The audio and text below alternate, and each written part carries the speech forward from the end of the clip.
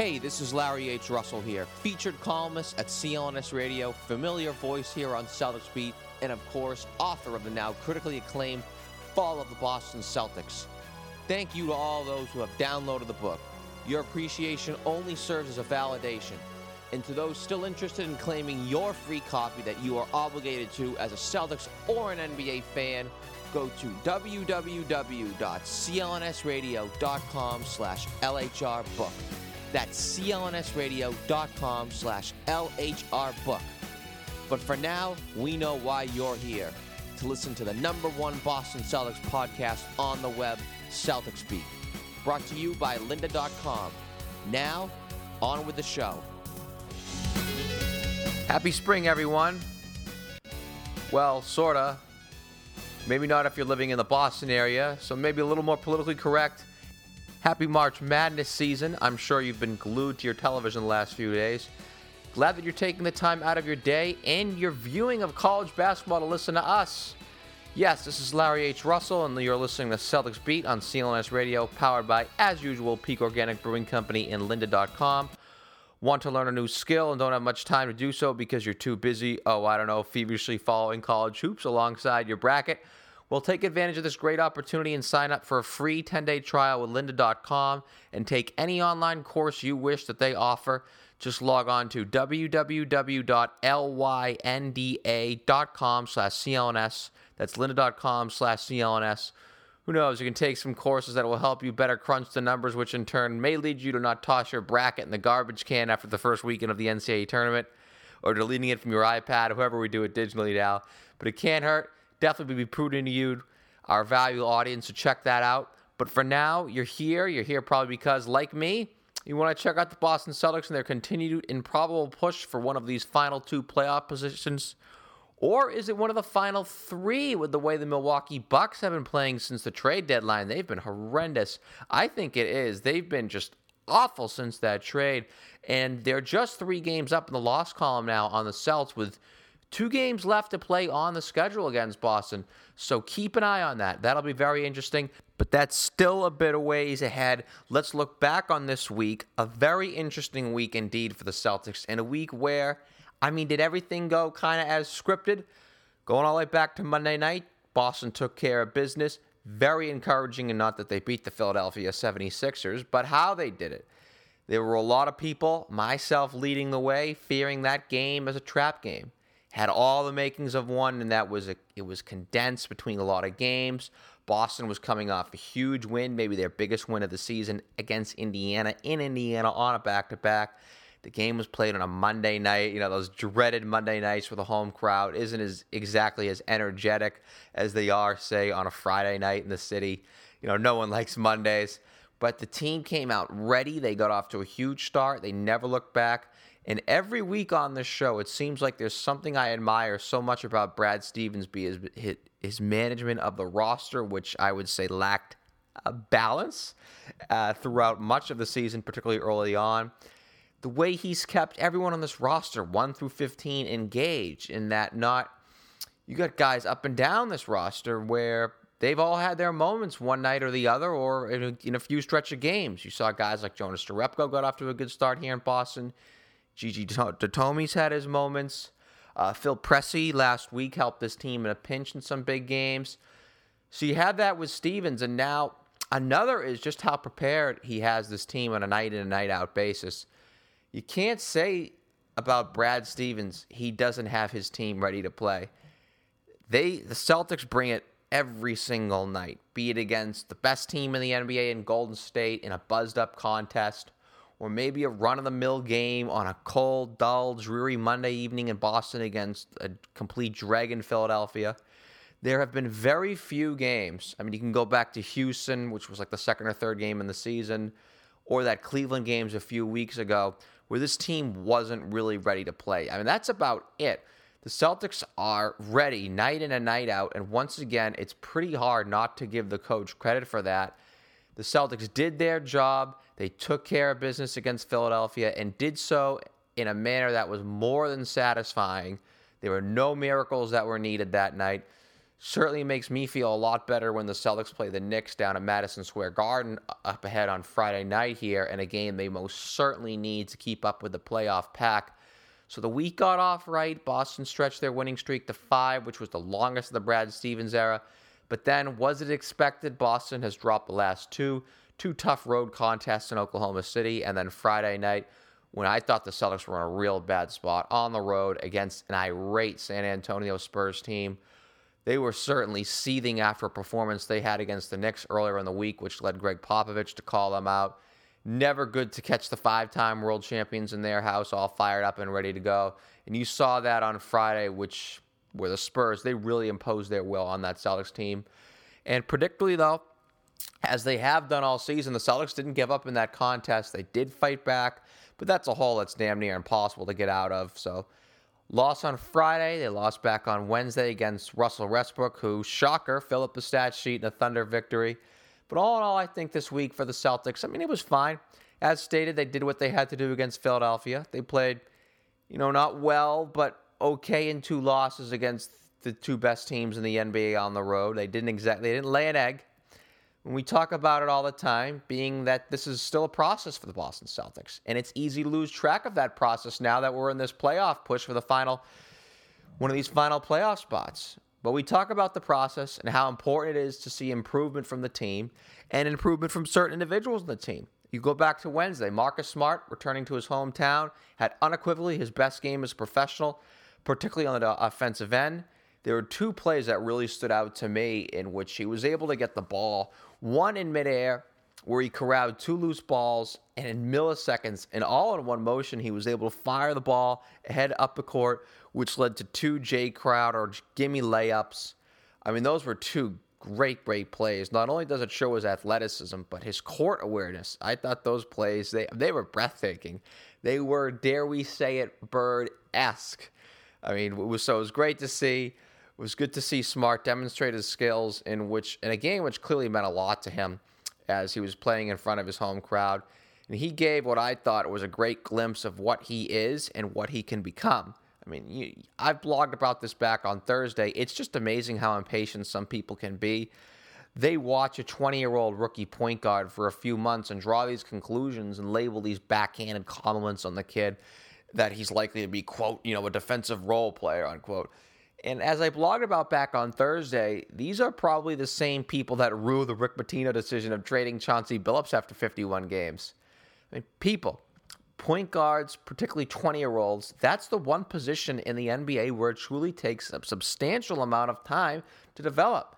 In the case of Billups, it took him years. It took him about 4 or 5 seasons. It wasn't until the 2001-2002 campaign where he teamed up with Kevin Garnett in Minnesota where he actually really began to show that he could even be a legitimate starter in the NBA. And then, of course, he signed with Detroit that following season on just a mid-level exception deal, by the way. And that's where he went to go on to have his borderline NBA Hall of Fame career with the Pistons. And even in Denver, he had some real nice years as a good player. But he had Billups, other rookies who really weren't themselves right the way either. Gary Payton, Darren Williams, even John Wall, in a way, he was a bit inefficient for a while, even though he was putting up some decent numbers. So it takes time with that position, particularly offensively, and it will with Smart. And first off, anyway, he's already shown that he's an NBA player right now with his defense. But in terms of getting to that level where he can develop into all-around and upper echelon point guard in this league, let's give it more than a few months. He absolutely has the skills, and most certainly has a competitive spirit where he can identify deficiencies in his game and will likely be motivated enough to put the appropriate amount of practice time now and, more importantly, in the offseason to enhance these certain aspects of his games. So that game Wednesday was great to see and was a real preview in what he can truly develop into, which I believe will be almost assuredly, Bailey said, a borderline all-star level, maybe an all-star level. Great to see, definitely intrigued to see his further development and improvement. Other players as well have shown great progress this year and had some good games this last week, albeit losses. Jay Crowder continues to do what he does. Avery Bradley, he's really come around. He's really grasped his team by the horns, I'd say. It almost looks like from afar, he has become the leader of this team.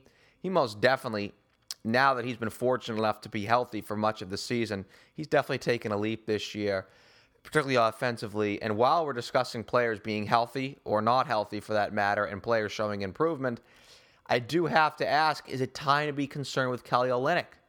Before his injury, we were talking about improvement, and while he wasn't setting the world on fire, he was definitely carrying the momentum that he created for himself at the end of last season and was carving himself a nice, solid season with some solid performances.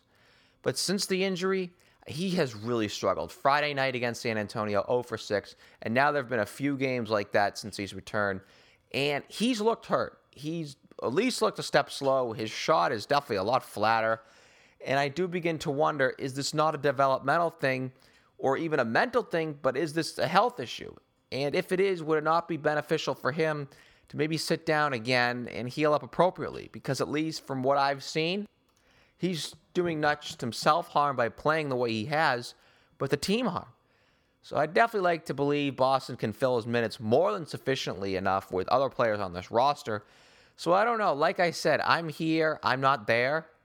I don't know the true extent of his physical well-being, but that's just an observation I'm having. And maybe I'm wrong, and I truly hope I am, because Kelly Olynyk, like many players, is very important for the Celtics now, and that much more important going forward. Because these Celts, as we know, are not just about now and this final stretch drive for the postseason, but how they would build up their next great team for the future. A future, and now, which we will discuss. We've got legendary basketball scribe Jackie MacMullan here of ESPN Boston to discuss that. First, let's pause briefly for station identification. This is Jeff Kane, and thank you for listening to CLNS Radio, powered by Lynda.com, Peak Organic Brewing Company, and most importantly you, our loyal listeners. Patriots Nation and NFL fans, you know free agency is upon us. CLNS Radio will have you covered with our online content on CLNSradio.com, as well as on the Patriots Beat podcast, available for download every Friday on iTunes and Stitcher. Don't let your head spin out of control. Get the NFL coverage and Patriots coverage you need right here on CLNS Radio and CLNSradio.com. Thanks, Jeff. Yes, head on over to clnsradio.com for all your Patriots news and free agency, and get ready for the NFL draft, which is right around the corner. Also right around the corner and on the line right now, best-selling author and award-winning sports columnist, Jackie MacMullan at ESPN Boston. Jackie, the recent success of the team over the past maybe a month or so, even 6 weeks, do you think it's changed the vantage point at all from the standpoint of the organization? Is this rebuild now a little bit ahead of schedule, dare we say? Well, I don't think they're going to do anything differently in terms of the way they're going to approach this. I was just talking to Danny Ainge the other day about this, and I think they're still going to rebuild through the draft and through trading, and the reason being because I pressed Danny the other day, tell me the one name free agent that has ever come to Boston, and there isn't one. I mean, unless you want to count Xavier McDaniel or Dominique Wilkins past his prime or Dana Barros. That's the list you're looking at. So it's very difficult for the Celtics to draw free agents to this city for whatever reason. Cold weather. I think the past racial history has hopefully been put to rest. So it's still going to be about Danny accumulating assets, trading for players, and drafting smartly in the draft. So whether they make the playoffs as the 8th seed, or whether they end up on the fringe and being involved in the lottery, I don't think that changes. I definitely want to touch on that. You mentioned how there's been no big name free agents that have come to Boston. So I actually just wrote about that today. But I also definitely want to finish up on this thoughts of, and you mentioned how you're talking about Danny Ainge and even the ownership's plans. And we all know that they're going to be aggressive if the opportunity for a transformative move takes place this summer. Like, if God forbid some, say, superstar X becomes available, no question in everyone's mind that they're going to accumulating those poker chips and try to sell the product to the opposing team. But that might not be possible this summer. There really doesn't seem to be any star players that are going to become available via trade between now and July and August. But what about adding to this group? Slowly, could a strong finish create a greater incentive to be more aggressive for sort of like help pieces, i.e. an Isaiah Thomas, rather than game changers? Well, I think they're going to try to get those either way. I think that what this recent surge does is, if you're one of those, second-tier players, let's call them, you look at Boston's situation and you say, you know what, that coach seems to have something going on there. And, Marcus Smart's a nice young piece. If Jared Selger can get his act together and get himself in the kind of conditional shape the team wants, maybe that's another piece. So, let's say if you're Chris Middleton, for instance, who's going to be up this summer and he's kind of become everybody's darling because analytically his numbers are eye-popping. If you believe in player efficiency rating, for instance, Chris Middleton's in the top 10 in the league right now. So he's a player that's going to get some attention, and he's not going to get the kind of attention the big names are. So either way, I really believe Boston was going to go after those kind of players anyhow. They've got some very, very valuable draft picks, not this year, but next year. Where are the Nets going to be in 2016? That's an unconditional first-round draft pick. And then you can even also mention that the 2017 pick can be swapped, and the 2018 is unconditional draft pick. I mean, we can go on. I know. Yeah, we can go on and on. It very well, if the Celtics do, in fact, turn things around, and I kind of expect that they will. I mean, I've already thrown this phrase out there. I've already mentioned the Herschel Walker trade in regards to that particular trade. But you were mentioning free agents, and Boston certainly has the salary cap space, not just for a middle-level player like Chris Middleton. And it's interesting how you mentioned how, he's such a fan of the analytics community.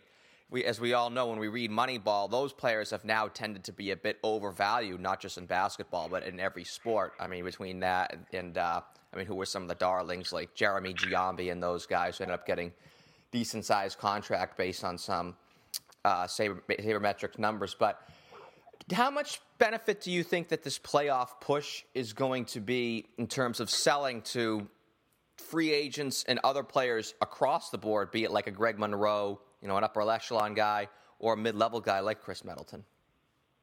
Well, I think it helps. But money talks. Are you going to pay me the salary I want? That's still going to be the bottom line with every player.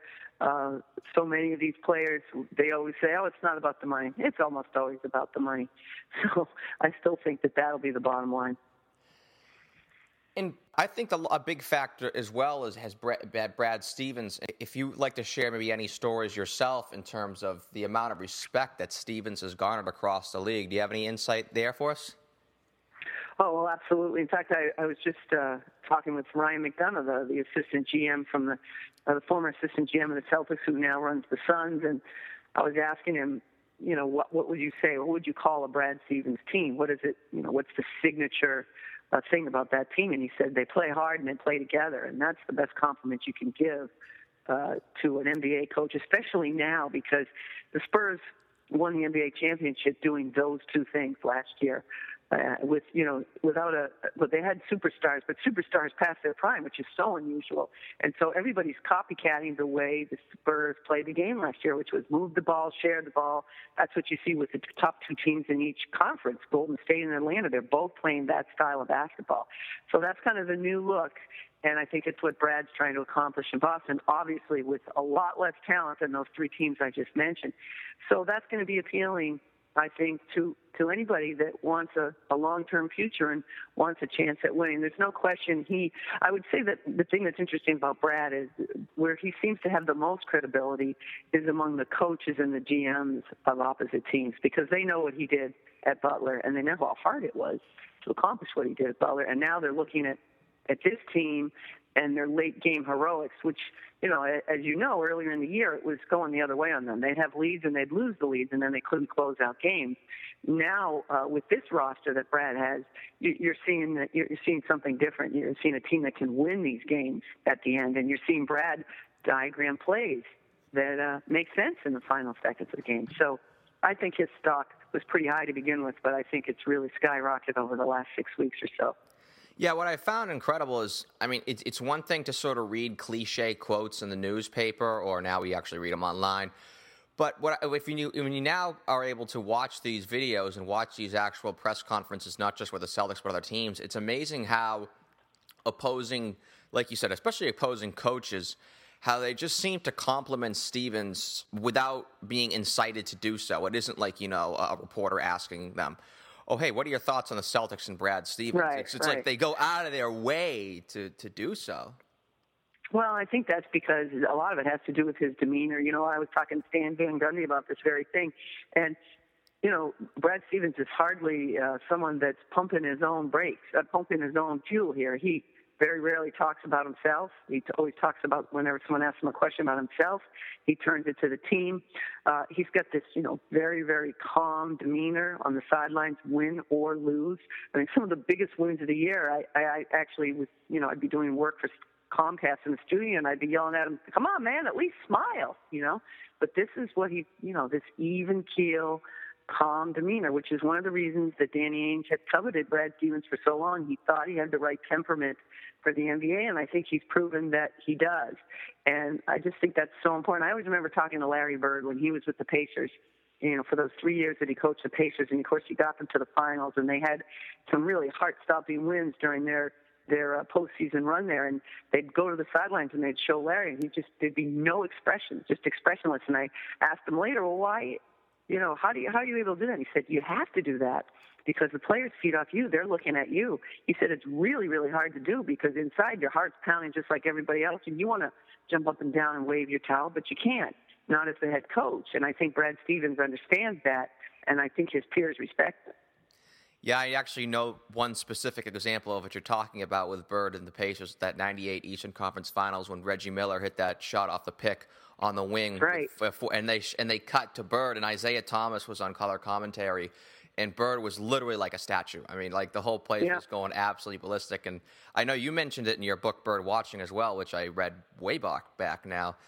But do you think that's probably a far more effective way of coaching in this new age as opposed to the old, say, Pat Riley coaching, where eventually it could work, or even if you want to, you know, do the hockey example of, say, like Mike Keenan or Pat Burns, where initially it could light a fire under a team, but eventually players, they tune it out. Like the Lakers infamously tuned out Pat Riley towards the end there.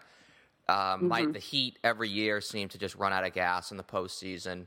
Is that just sort of the best way of coaching for long-term success, is to be that even keel, like, say, obviously a Greg Popovich? I would say that's true, but I think it's really hard to do. And, I mean, you know, look, again, I'll go back to Stan Van, who I think is a terrific coach. But there's no way you can get him to be that way. His emotion is one of his biggest strengths. It might also be one of his biggest weaknesses, but it's also, I mean, I look at Gino Auriemma, who coaches the UConn women. I mean, is there a better coach in college basketball, men or women? I don't think so. But, man, that guy, he has no problem showing his emotions. So I think it really depends on the teams. Now, in college, your kids, the longest they can stay is 4 years, so there's turnover there. So in terms of tuning out, you'd be crazy to tune out Gino Auriemma. It would not end well for you. So maybe in the pros, it makes a little more sense to be that way. Phil Jackson certainly was always that way. Pop has his moments, and maybe that's part of it too, picking the moments where you're going to react in an emotional manner because it's more effective that way. Yeah, I definitely think that there's a clear divide there in college, and obviously we saw that firsthand with the Pitino example. I mean, it's, you know, Pitino can obviously, you know, it's a lot harder for him to yell at millionaires and people making more money than he was, whereas opposed to he could certainly just say throw some kid at the back of the bench, you're not going to play when he's in college. You can't really do that in the pros, or else you can eventually lose the entire team. I want to touch on this topic very briefly, and then I really definitely want to get into that free agent discussion, but you mentioned earlier how I think it's safe to say the team isn't too thrilled with maybe not Jared Sullinger's development as a player. It's been, I'd say, adequate, especially if you consider he was picked with the 21st pick in the draft. But maybe of him as an individual, do you mind sort of leading us anywhere there? Well, I mean, I think he's so talented, and you can see why he was so good at Ohio State. His hands are so soft. He's so great around the basket, has a really good sense how to rebound the ball. He understands how to play the game. He has a chance, I think, to be very, very, very good. But he's too big, and that's just the bottom line. Now, you're never going to get him down to 200 pounds or anything. I'm not saying that, but they have things in place for all these players: nutritional guidelines, conditioning guidelines, and it's clear that Jared Sullinger didn't meet them. And as a result, he's been injured. I mean, the back injury, he had a stress fracture in his foot back earlier in his career, back in high school and college, and now this injury. And they are weight-related, and there's just no way around that. So he's at a crossroads. He has some decisions to make. He's got to find a way to perform. And look, I know it's not easy. People who are big, they're predisposed to it at times. It's hereditary, all that stuff. But the NBA is littered with all the dead bodies of all the big guys that never lost the weight. I always go back to Oliver Miller, the Phoenix Suns center, who was so immensely talented and, never fulfilled his potential. Glenn Davis is still in the league, but I don't know how sometimes. He looks at least 40 to 50 pounds over what he was here in Boston when he was under a contract with a weight class. So Jared Sullinger's got to figure this out. If he does, he'll be a huge part of this team. And I don't think they've given up on him. I do think they will include him in their mix, but they need to see some changes from him, and they need to see them soon. Yeah, you mentioned nutrition, and obviously I was discussing that sort of around January when Sullinger was starting to slow down a little bit, and I just sort of, being at the games, I sort of noticed because at the beginning of the season he came in, he looked slimmer, and then all of a sudden he got to January, and it was like, okay, how did he put on weight from training camp to now when he's playing basketball 4 times a week, and I assume practicing in those other times? So I don't know, maybe they should just bar Sullinger from the North End or something like that, or just say you really can't go there or something like that, because it's clear that there's something that has to do with him eating. And I know you also mentioned some specific examples too, and that's obviously very true. Remember, Oliver Miller just completely ate his way out of the league, and players obviously too are human beings. As anybody gets older, obviously you start, testosterone numbers start dropping, so you can't you're going to be burning far less fat and everything. So obviously he has to remain vigilant there. There's no question about it. I'm definitely interested to see how it's going to play out. But I definitely want to touch upon this because I wrote about it today, and the comment about free agents not wanting to play in Boston. I mean, this is sort of my take on that, in the sense that the Celtics in the last 30 years, have they gotten big-name free agents to play for them? No, but you look, they've only operated under the salary cap 1992, 1994, and 1997. So it's really hard for them to say, like, oh, well, they haven't signed Shaquille O'Neal. That's proof that, nobody wants to play in Boston. I don't think that's fair. Am I right to say that? Well, I understand. That's a fair point. That's a very fair point. But there's a reason, there's always pushback. I mean, remember, Kevin Garnett did not want to come here. Just unequivocally did not want to come here. And it wasn't until they pulled the deal for Ray Allen that he changed his mind and decided to come, in part, I think, because his situation in Minnesota was so untenable. And then he agreed to come to Boston. He really wanted to go to L.A., and the Lakers wanted him. But in the end, they made the deal with Boston.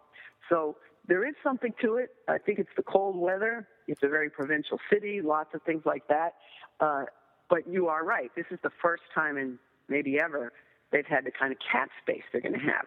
And money talks, as I said before. The bottom line is people will pay money. If you pay them money, they'll come. Now, the question becomes, do you get the player that you want? You don't want to overpay for somebody just to have them come. So it's got to be the right mix. But I do think I don't think we can dismiss it out of hand. I do think it's a real issue with this team. Yeah, I think another real good example in regards to the player pushback in terms of coming to Boston, I think a better example than Kevin Garnett, because during that Kevin Garnett thing, the Celtics were a terrible team, and I think that players were really pushing back then. And it wasn't just Garnett that summer, if you recall. It was Garnett, Sean Marion, Richard Jefferson, and Jermaine O'Neal were 3 players through their agents, at least, I don't know, quote-unquote NBA sources, did not want to, quote-unquote, play in Boston. But I think a real good example of the pushback, I thought, was Chris Paul in 2011, when the Celtics were actually a good team. And whether these stories were true, he didn't want to sign an extension in Boston. But, I mean, when they actually get here, They seem to love it. I mean, and what I mentioned also today in the piece was, while the Celtics haven't lured a big name free agent, they also haven't lost a big name free agent except Ray Allen. We all know how that sort of why he left. Yeah. No, listen, they're a great organization. They've got very stable ownership. They've got a long-time general manager that's been in the league a long time as a coach, a player, and now as a GM. And they're certainly not doing things on the cheap.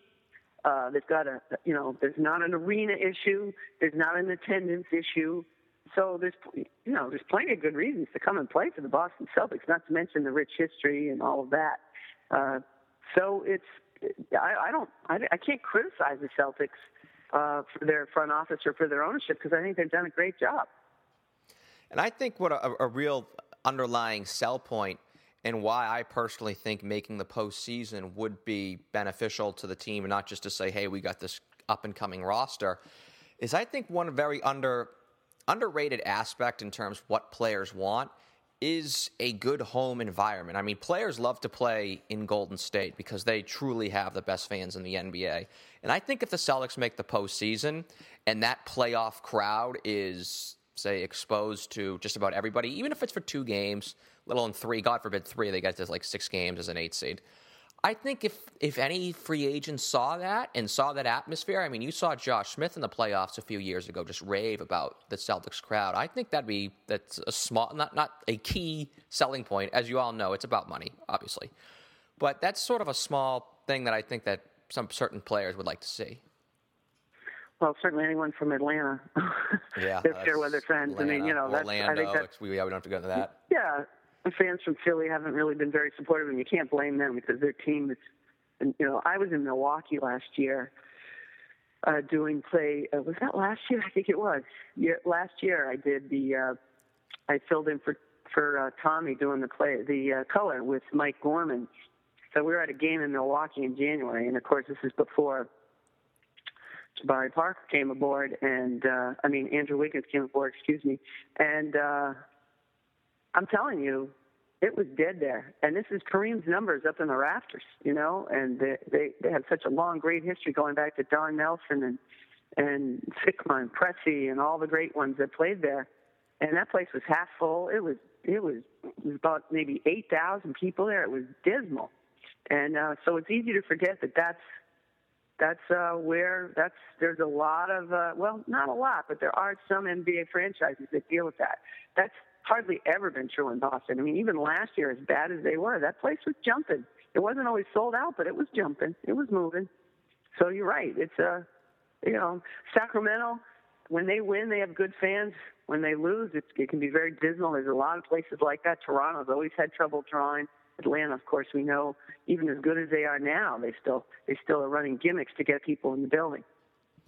Yeah, I mean, it's funny how you mentioned how painful it was watching, say, a game in Milwaukee in the middle of January. I think that's always been like an NBA problem in the sense that, I mean, when there's like bad basketball as a fan, it's like pulling teeth. So I can only imagine what it's like to deal with like that as a player coming into work every night in front of a half-filled crowd, I mean, with no noise at all. But I really want to finish up with this just simple question. Can we pretty much, this is a very bland, but can we pretty much call this 2015 Boston Celtics season a success, no matter what happens here?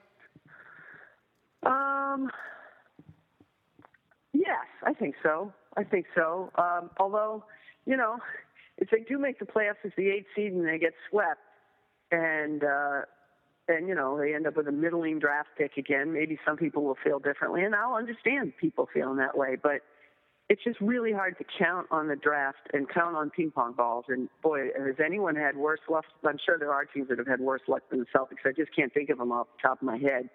It's not a great strategy to try to be as awful as possible and get the highest draft pick you can. It made sense last year because they were going to be awful anyway because of the decisions they made, and we all understood why they made those decisions, and they were the right decisions. It was time to move on. You had a new coach. You had some superstars that were aging, that weren't going to, win it all with you. All of that made sense to me. So I understand. I think everything they've done this year, again, I think those draft picks really hold the key to everything here. I believe that, those future draft picks and what becomes of those. And what's nice about those is it's not going to be your team that has to try to lose. It's going to be someone else, it's going to be out of your hands. And the Brooklyn Nets are in such flux. Their owner wants out. I think the GM is probably going to get bounced. Who knows what's going to happen there? But you just feel like they're going to be bad for a little while, and it's going to benefit the Celtics. And that's the perfect scenario. Your team, you put a team on the floor that's doing the best it can, and you're going to get a high draft pick because of the ineptness of somebody else. And that's a great position to be in.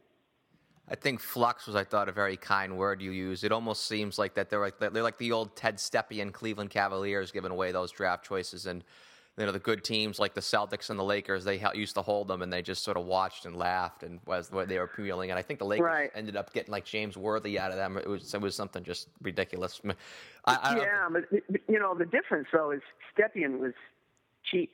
This guy isn't. This guy's got deep pockets. He wants out, but until he's out, he's got more money than almost all those other owners put together. All right, I lied. I'm going to ask one more question, but it's going to be almost a borderline yes or no question. It's a very simple question that even the most simpleton fans want to hear. Do the Celtics sign sort of a upper echelon free agent this summer? No, I don't. Upper echelon, no. I think they'll get I think they'll convince somebody, maybe like a Chris Middleton, to come aboard. But, I know people are fantasizing about Kevin Love. That's just not going to happen. I don't think Kevin Love is going anywhere because I think that was probably prearranged, honestly. Why would you, if you were the Cleveland Cavaliers, deal away Andrew Wiggins to Minnesota, who might be one who, is going to be Rookie of the Year and could be going forward one of the great players in our league, one of the great young players in our league, for Kevin Love if you didn't know that he was going to stick around. So that to me is a bit of a fantasy for players, for Celtics fans, and I hear it a lot because, remember when he had breakfast with Rondo, by the way, Rondo was still here. He's not here anymore. So I really think it's going to be a mid-level. I think they'll get somebody to help them. I just don't think it's going to be a big splash, and I'm not sure it needs to be this summer. I think everybody's got to be a little patient and hang in there with Brad Stevens. They got the right coach. As Danny Ainge said the other day, he's our future. And he's if you said what's the biggest asset the Boston Celtics have right now, it's their coach. Great way to finish this off. Jackie MacMullan, ESPN Boston, where you can check out all of her great work. Obviously a great author as well. I mentioned bird watching earlier in the interview. There's plenty of other books as well that you can check out. Jackie, thanks so much for joining us on Celtics Beat. It's my pleasure, Larry. Pleasure is all ours, Jackie, especially our audience's. Been requested for a long, long time to make this happen. So glad we did. As I mentioned, definitely check out Jackie's work on ESPN Boston, although my guess is you probably do. But her books as well. She's done so many with players. Obviously, I mentioned Bird Watching, which I read actually way, way back now. I was in high school when I read that. That was when Larry was coaching the Pacers, where people forget now, 3 seasons at a .700 winning percentage Larry had in with Indiana. Went to the Eastern Conference Finals at all 3 seasons, made the NBA Finals once back in 2000. In those Eastern Conference Finals that they lost in 1998, no team gave the Chicago Bulls a better run for their money during the Jordan dynasty.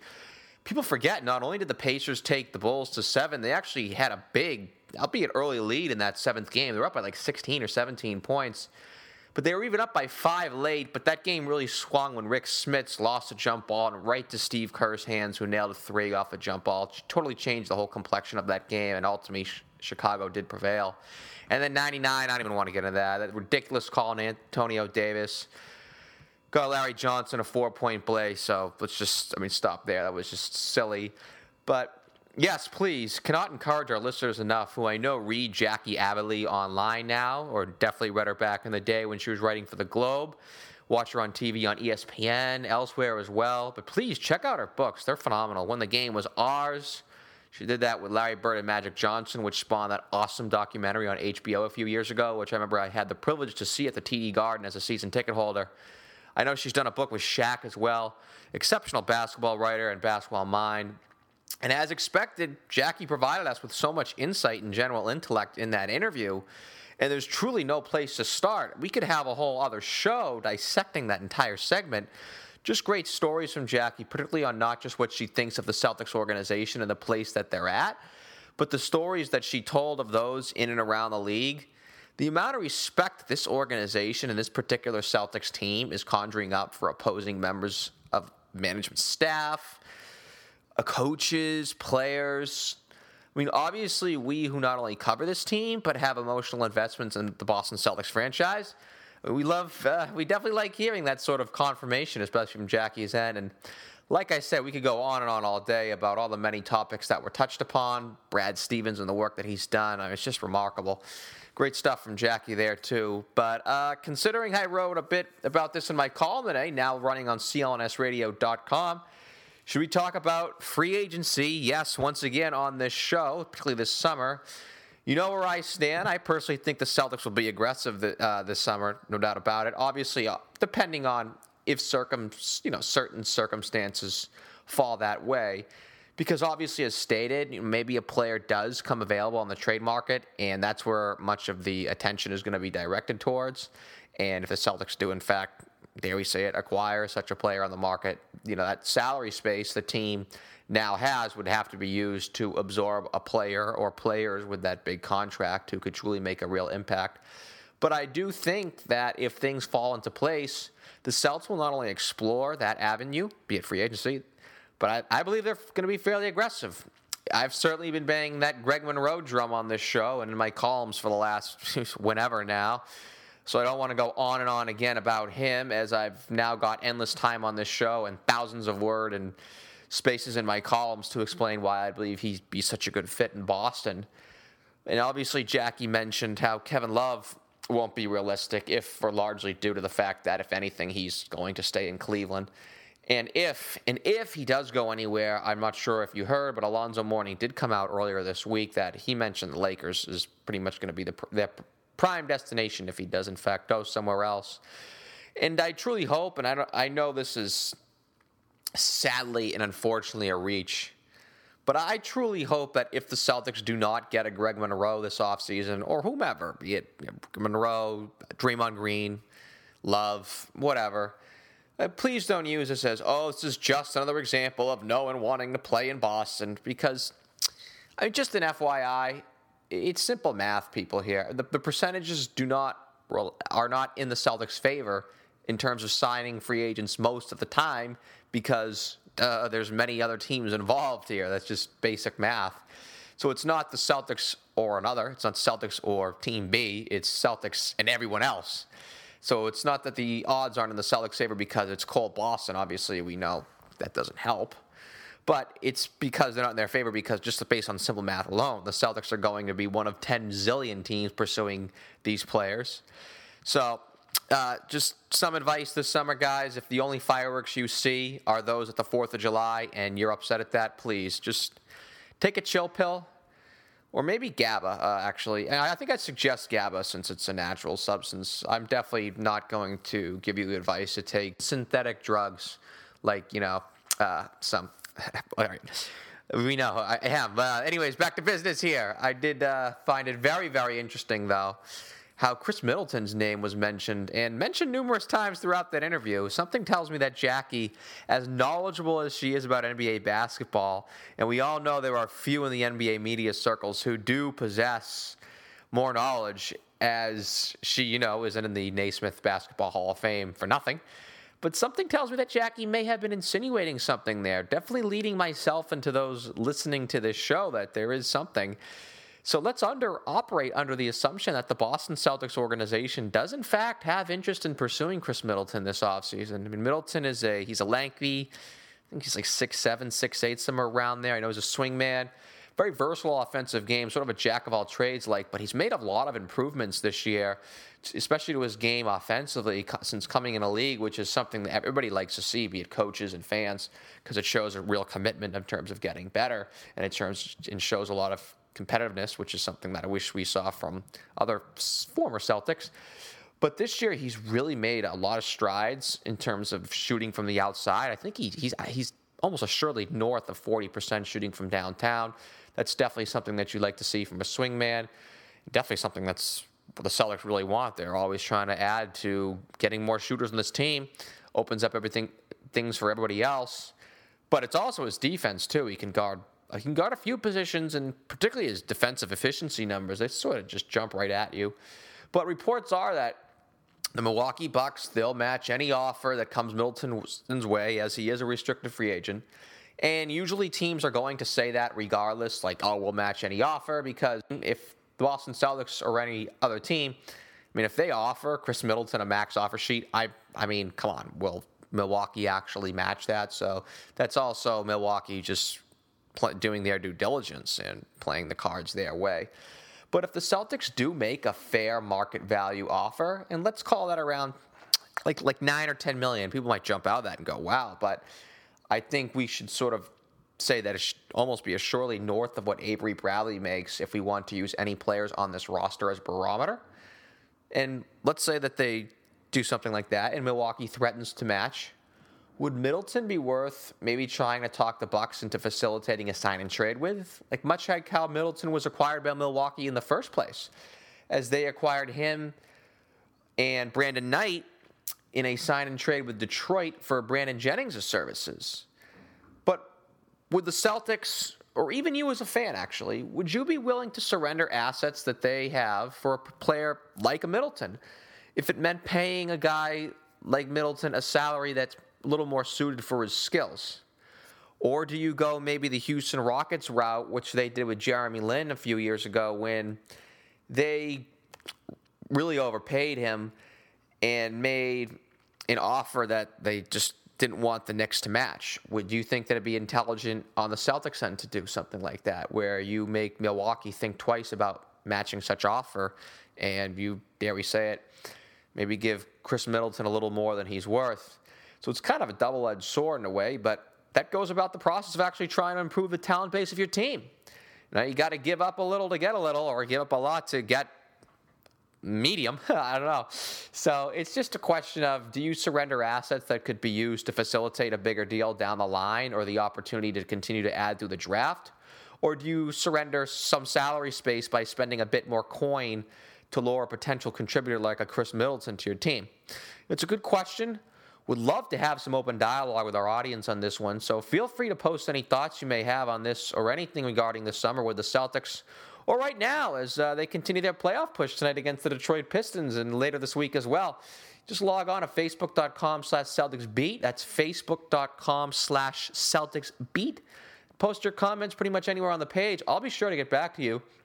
Like I said, anything from the summer, free agency, the drafts, trades, or right now, because we know how imperative right now is for the Celtics as they continue their improbable quest for that final playoff spot, or the final two for that matter. We'll get ready for the game tonight against Greg Monroe and his Detroit Pistons, as well as the huge week ahead that lies for the Boston Celtics.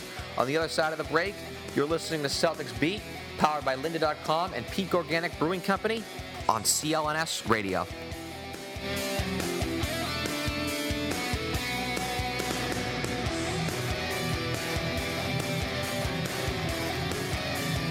Hey, this is Nick Gelso, co-owner and founder of CLNS Radio. Today's podcast is brought to you by Lynda.com. Lynda.com is the home of expert video tutorials. Because you're such a loyal listener of CLNS Radio, and it's 2015, you want to kick the new year off in style, claim your free trial today from CLNS by going to lynda.com/CLNS. That's LYNDA.com/CLNS.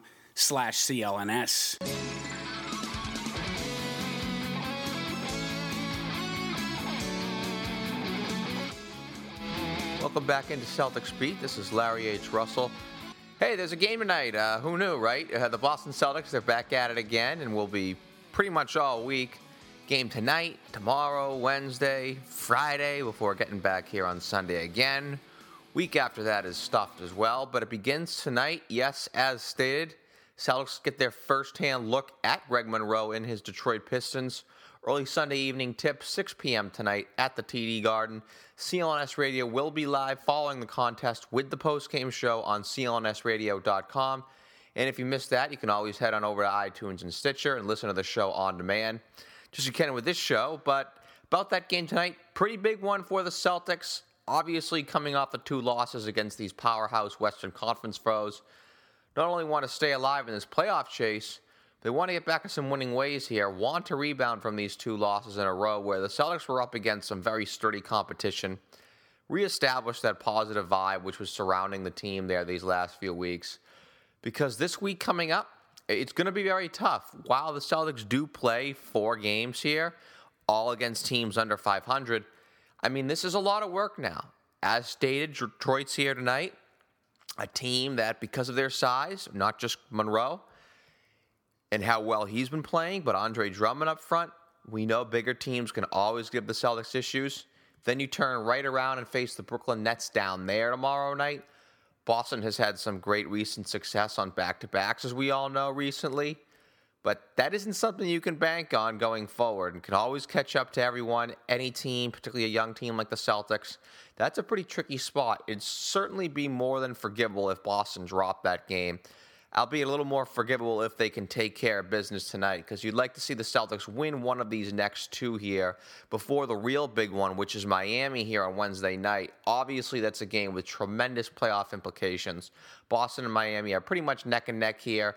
The Heat did have a real solid week with some good wins, highlighted earlier in the week with a victory against Cleveland. They've opened up a little space, but the head-to-head matchup here on Wednesday could change that. That's essentially two games. And for the Celtics' perspective, it's very important because if Miami wins that game, they'll take the season series 3-1. That's the tiebreaker if it comes down to it. They'd have the tiebreaker. If Boston does grab that game, they can even up the season series at 2-2. So to say that that game doesn't have massive playoff implications, not just for the Celtics and the Heat, but actually for the rest of these teams challenging for this playoff spot with the Hornets and Indiana, to say that game doesn't have these massive playoff implications is an understatement, to say the least. So, pending on what happens these next two nights, could very well be the biggest game at the Garden during the still very young and still very green Brad Stevens era. So that could be a great game to check out on Wednesday, especially if you're a fan. Should be a good atmosphere down there. And is it just me, or is everything lining up for an Isaiah Thomas return that night? That Wednesday night against Miami. Sounds like Stevens has ruled him out here tonight against Detroit and tomorrow against Brooklyn, these next two games. But that would set everything up for a return bout against the team and the player, Dwayne Wade, who knocked him out these last 2 weeks now. Can't believe it's been that long. So there could be some added motivation there for Isaiah Thomas and the Celtics, which I'm sure the Celtics and their fans would like to see. So that should be a lot of fun. Definitely a great game to be at as well. Every makings of a wild night at the Garden. You got the villain Dwayne Wade in the building after injuring another one of the Celtics players in his career, this time Isaiah Thomas, who we think should be back that evening. And once again, as stated, a game with huge playoff implications. Me personally, I'm definitely looking forward to Wednesday night, but as stated, that game would lose a lot of its luster if Boston doesn't take care of business in at least one of these next two contests coming up here tonight and tomorrow.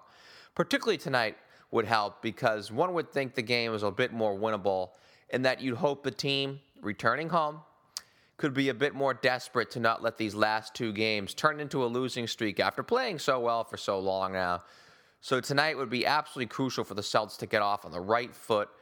Great week to pick up some wins and maintain this playoff pace. Like I said, all games against sub-500 foes, but keyword, games. It's plural. There's a lot of them. Pistons tonight, Nets tomorrow, Heat Wednesday. Then they're down in New York on Friday night. Come back here Sunday. The week after that's full. The week after that is full. The week after that is full. Very similar weeks are going to be following this week. There's no rest for the weary for the Boston Celtics as they sprint to the finish line. And no rest for the weary here on Celtics Beat. Let's go around the NBA in 5. Big injury news. Kevin Durant shut down. No timetable to return. First off, so much for that Oklahoma City dynasty, though, huh? I mean, let's go all the way back to the summer of 2012 when they had that run to the NBA Finals. And there was that huge debate among Celtics fans of, boy, what would have been better if the team got Kevin Durant in the draft lottery or what ended up happening? They ended up making the trade for Kevin Garnett. I think it's safe to say the trade for Kevin Garnett worked out okay in that regard. You just can't bank on everything, people. When the Thunder made the NBA Finals that season, people were just booking them for 4 or 5 NBA championships because they had this young team, very young team, all players in their early 20s, and they all assumed that they'd be back there.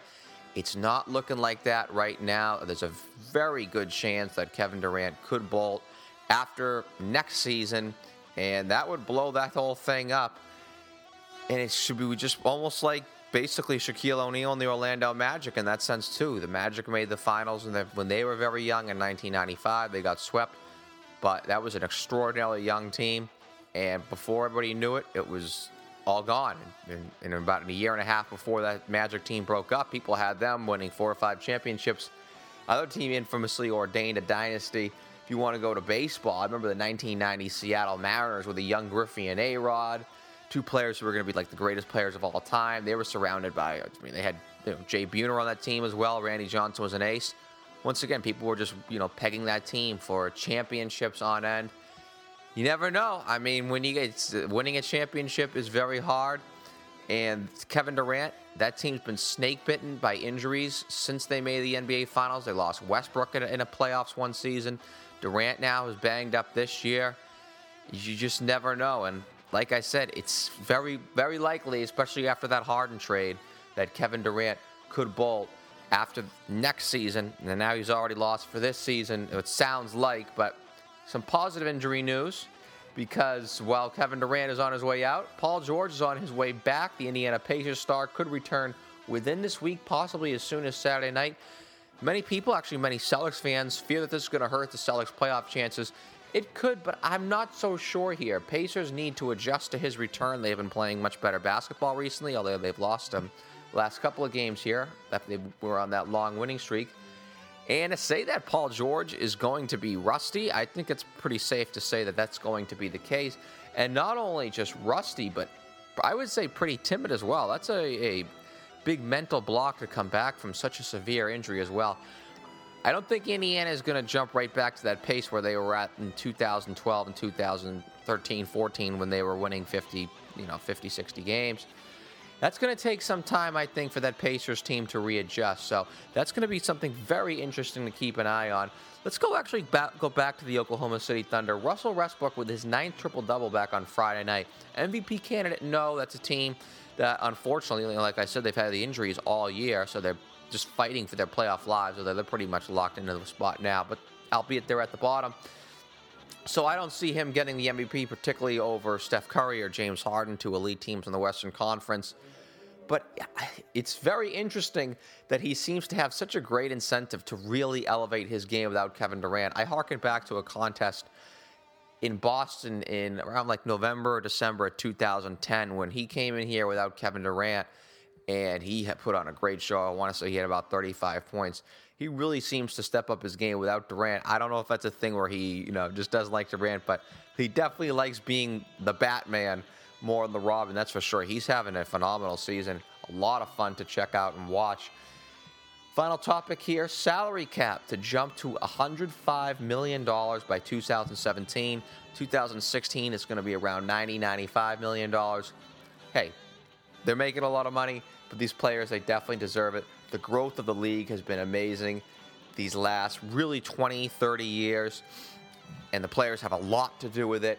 But really, especially the last 7 to 8, I'd say, the NBA, like no other professional sports league, has really benefited off of social media, Internet 2.0. Their global outreach is outstanding, and they're making this a truly interactive league. And not only that, it's almost 24/7, 365, outside of maybe a few weeks in August where it's a little quiet. And that's because they are very pragmatic. They're very cutting edge. The NBA and their offices, they're always looking for new ways to enhance their product. Baseball, you might want to take note. They've always been sort of stuck in the 1950s for so long. No wonder that league has fallen off. But guys like LeBron, Durant, they'll be paid salaries more attuned to their skills and merit. The only thing to watch for is now we're going to see some average players get some pretty impressive paydays. So that'll be a little intriguing in itself. But that's it for Around the NBA in 5, and that's going to do it for this week's edition of Celtics Beat. Music for Celtics Beat was provided by Will Rock, Chuck Dietz, Jules Conroy, Ostra Vex, and Steph Legrateau. Be sure to follow us on social media. Our Twitter handle is Celtics_Beat, and you can like Celtics Beat on CLNS Radio on Facebook to keep up with the show at facebook.com/Celtics Beat. Also give us a check out on Google+, Celtics Beat on CLNS. I'd like to thank our guest, Jackie MacMullan of ESPN Boston. So glad we could make that happen. Love to thank our sponsors, lynda.com and Peak Organic Brewing Company, for making this all possible. For our staff writer, Eddie Santiago, and myself, the executive producer and host of Celtics Beat, I'm Larry H. Russell. See you next Sunday with another edition of Celtics Beat, heard exclusively on CLNS Radio.